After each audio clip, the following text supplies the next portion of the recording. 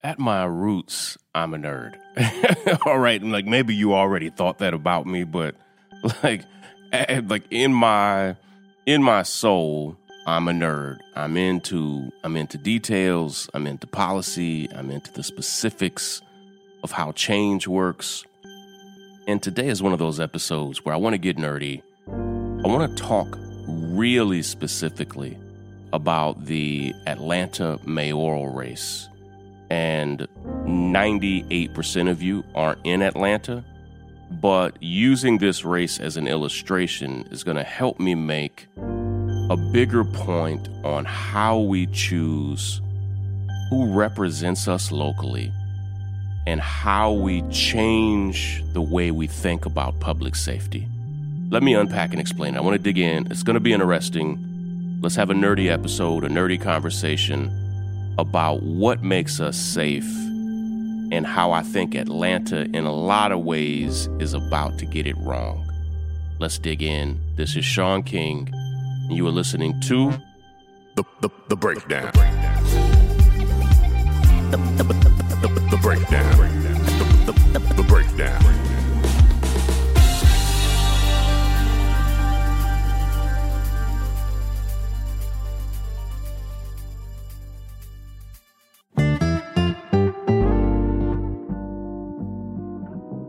There are some things in life that I just like to pick out for myself, so I know I've got the one that's best for me.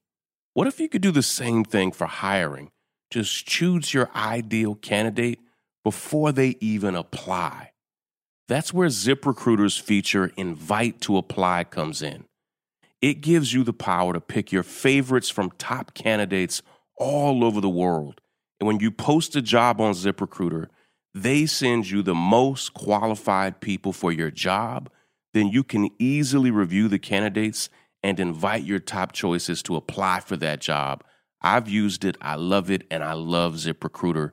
And right now, you can try ZipRecruiter for free by going to ziprecruiter.com/Sean. That's SHAUN. That's ziprecruiter.com/Sean, SHAUN. Go now, ziprecruiter.com/Sean, and start hiring today. If you find a great hire, let me know. The breakdown. The breakdown.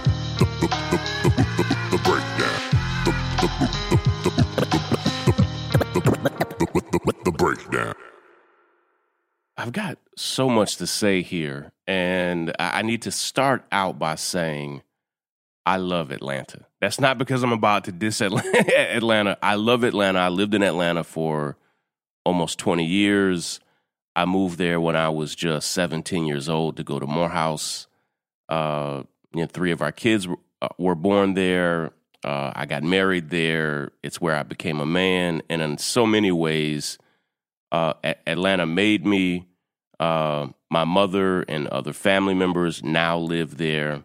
And it's home for me. And so even when I've moved to California and have moved to New York, in so many ways, my whole family sees Atlanta as home. And when we go back to Atlanta, it's like we're going home.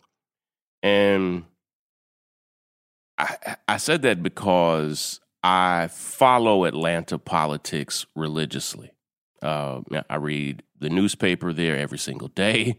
Even though I haven't lived there in 10 years, I follow all the local news, all the local blogs, all of local politics. And way, way back in the day, I dreamed of being involved in local politics back in Atlanta. And I don't know if I'll ever move back to the city or if that's, a pipe dream now. It's not on my priority list at this point. It's not where I am in life, but I see the city doing something that doesn't look problematic, but actually is. And I understand it, and I have sympathy for it.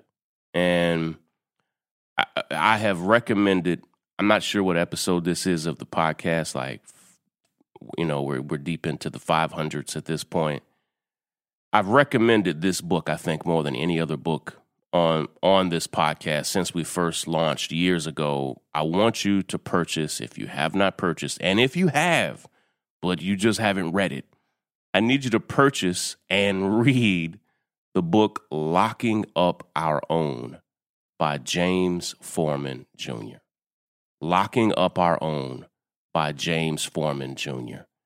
It's a brilliant book, and it really is about how during the period of time that we now often call the crack epidemic of the late 80s and early 90s, that during that period in inner cities across America, including in Atlanta, but James Foreman Jr. at the time was a public defender in Washington, D.C. during that time. And now he's this book won the Pulitzer Prize. He's a law professor at Yale, just a brilliant, brilliant guy.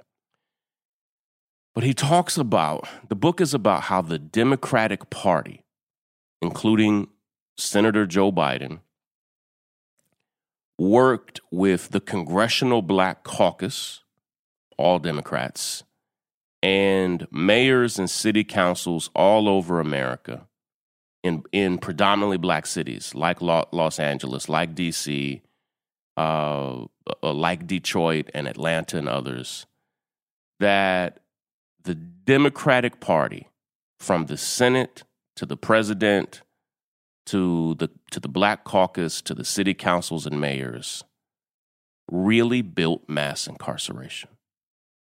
They designed it and built it, and James has a compassionate premise in the book that I accept. I believe this premise.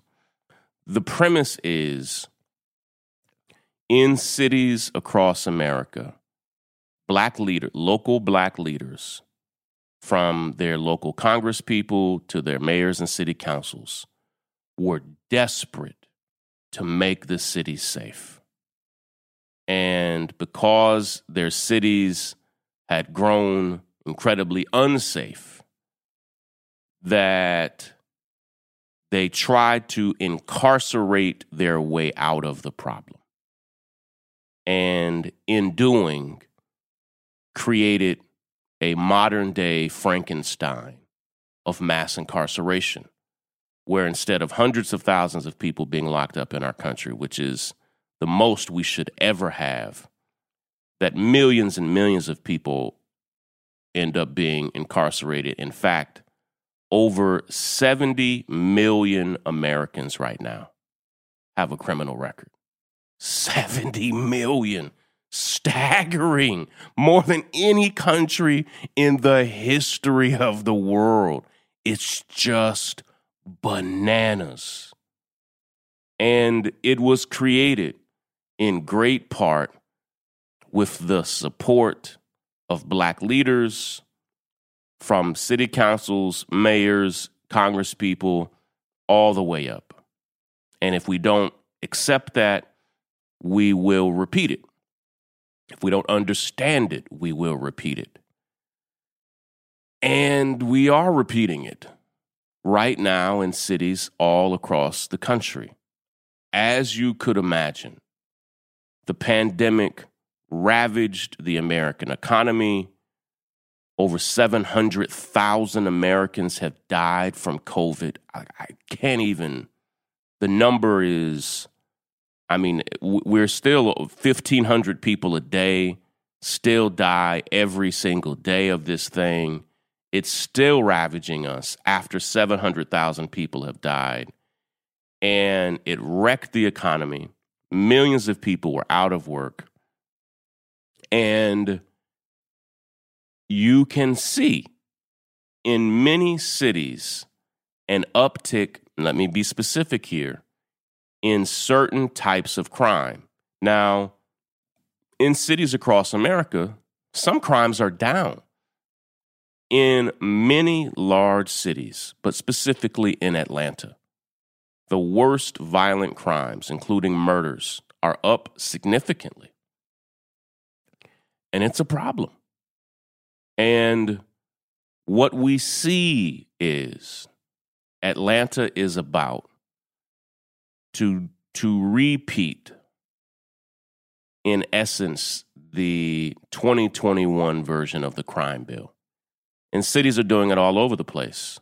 First, Atlanta elected 2 years ago a highly carceral, a highly punitive district attorney who is trying to overly incarcerate her way out of every problem that comes her way.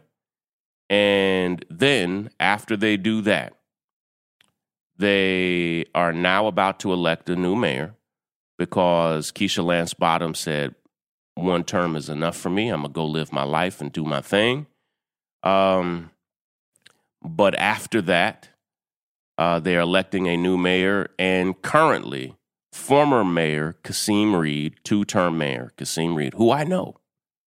And I don't want to say that we don't get along. He is friends with almost every friend I have in Atlanta, and I've never been a big fan of Kasim Reed. I just haven't, and I'm not really a big fan of his policies. And he was just endorsed by the police union in his race for his third term as mayor. A black who's who of Atlanta celebrities have all endorsed him, including every celebrity friend I have in Atlanta, who aren't so much into his policies, but they have access to him. And I've even had hard conversations with friends and said, like, what policies do you love that Kasim Reed brings, particularly as it pertains to public safety? And Kasim has gone full force saying, listen, we're going to hire more police, do more policing, and we're going to basically police our way out of our current problems. We're going to incarcerate our way out of our greatest problems right now.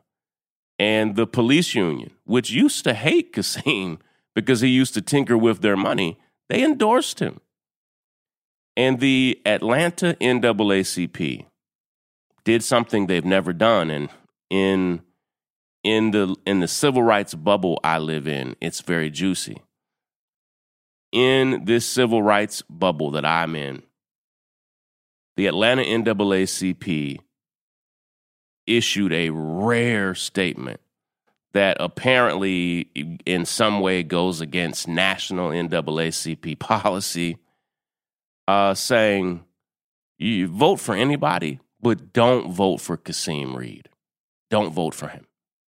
And they issued basically a short policy paper on why voters should not support Kasim Reed. I mean, it was a controversial, risky thing to do, and the president of Atlanta's NAACP may lose his position as a result. And it's caused an uproar because the NAACP never minded. They said, hey, we don't get involved in political races. And other people in other NAACP chapters said, you never minded us calling out Trump. And so why is it that when our local leaders see someone they think is a problem, they can't call them out? And yet I understand that there are other people running who are also problematic. And so Kasim Reed, to me, is the Joe. He was a supporter of Joe Biden. Kasim Reed is the Joe Biden of options. And does it mean that everything about Kasim Reed would be awful? Of course not. There are things that he did as mayor that I like, that I approve of. It's not all bad. But because public safety is my thing, he is generally horrible on what this means. And what I see happening is Black folk, in particular, Black celebrities and others, not digging into policy and instead supporting the personality. And because you support the person or the personality, you are willing to turn your head to bad policy and not even really challenge the man on policy, but he's bad on public safety policy. Now, this I'll say in Kasim's defense. He is doing what I see leaders do all over the country. Violent crime in some places is up, and people are saying, let's pour gas on the mass incarceration fire and incarcerate our way out of our worst problems. And what we found is it doesn't work, because what really makes a neighborhood unsafe, what really makes a community and a city unsafe, is way more complex than police departments really want to admit. I've got to run. I'm heading into a meeting that I'm almost late for. I've got so much more to say about this, but I see it. I see us repeating the 2021 version of the crime bill all over the place. We can't blame Joe Biden for it this time. It's happening on the city and county level, on the state level, all over the country, and it's being fueled by Democrats. Let's be real. Take care, everybody. Break it down. The breakdown. I'm Tiffany Hawkins. I'm Alan Boomer. And we are the Momentum Advisors. Every single week, we talk about wealth management, personal finance, and entrepreneurship. We are financial advisors by day. We're entrepreneurs by night. We're building wealth for ourselves, and we want to make sure that you understand how to build wealth in your own family. Tune in for shows like Is Your Money Racist? Retirement Savings, Investment 101. We literally run the gamut on all the things that you need to know about financial wealth, creating a legacy for your family, and really just wealth creation as a whole. What we find is that these conversations are happening, but they're not happening as much as they need to in diverse communities. And so we're bringing a new voice, a new amount of energy, and we want you to tune in. So we bring the tips, we bring the strategy, and we always bring the good news. So make sure you tune in every week to the Momentum Advisors. There's something for everyone. Money.